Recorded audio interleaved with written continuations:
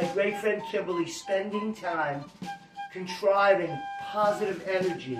I mean, she's cultivating it. She really is doing a great job cultivating positive energy and always thinking of reasons to smile. She makes me so proud. She is, like I said, a warrior all the way, and I am so proud of her. But I will tell you this. I'm going to sit down with Biden. I'm going to request a meal with him and find out what the hell's going on, what and why. Because he really is a loser. He's horrible. He's destroying this nation. And I'm telling you right now, we can't have that for you, Kimberly. So what I'm doing for you, Kimberly, I want to have you to Mar-a-Lago for a great spa weekend to make you feel a little better because you're doing such a tremendous job. And like we say, you're a warrior. Melania wants to have you down for a tremendous spa weekend. We're going to fly you into Mar-a-Lago. It's going to be tremendous. God bless you, Kimberly.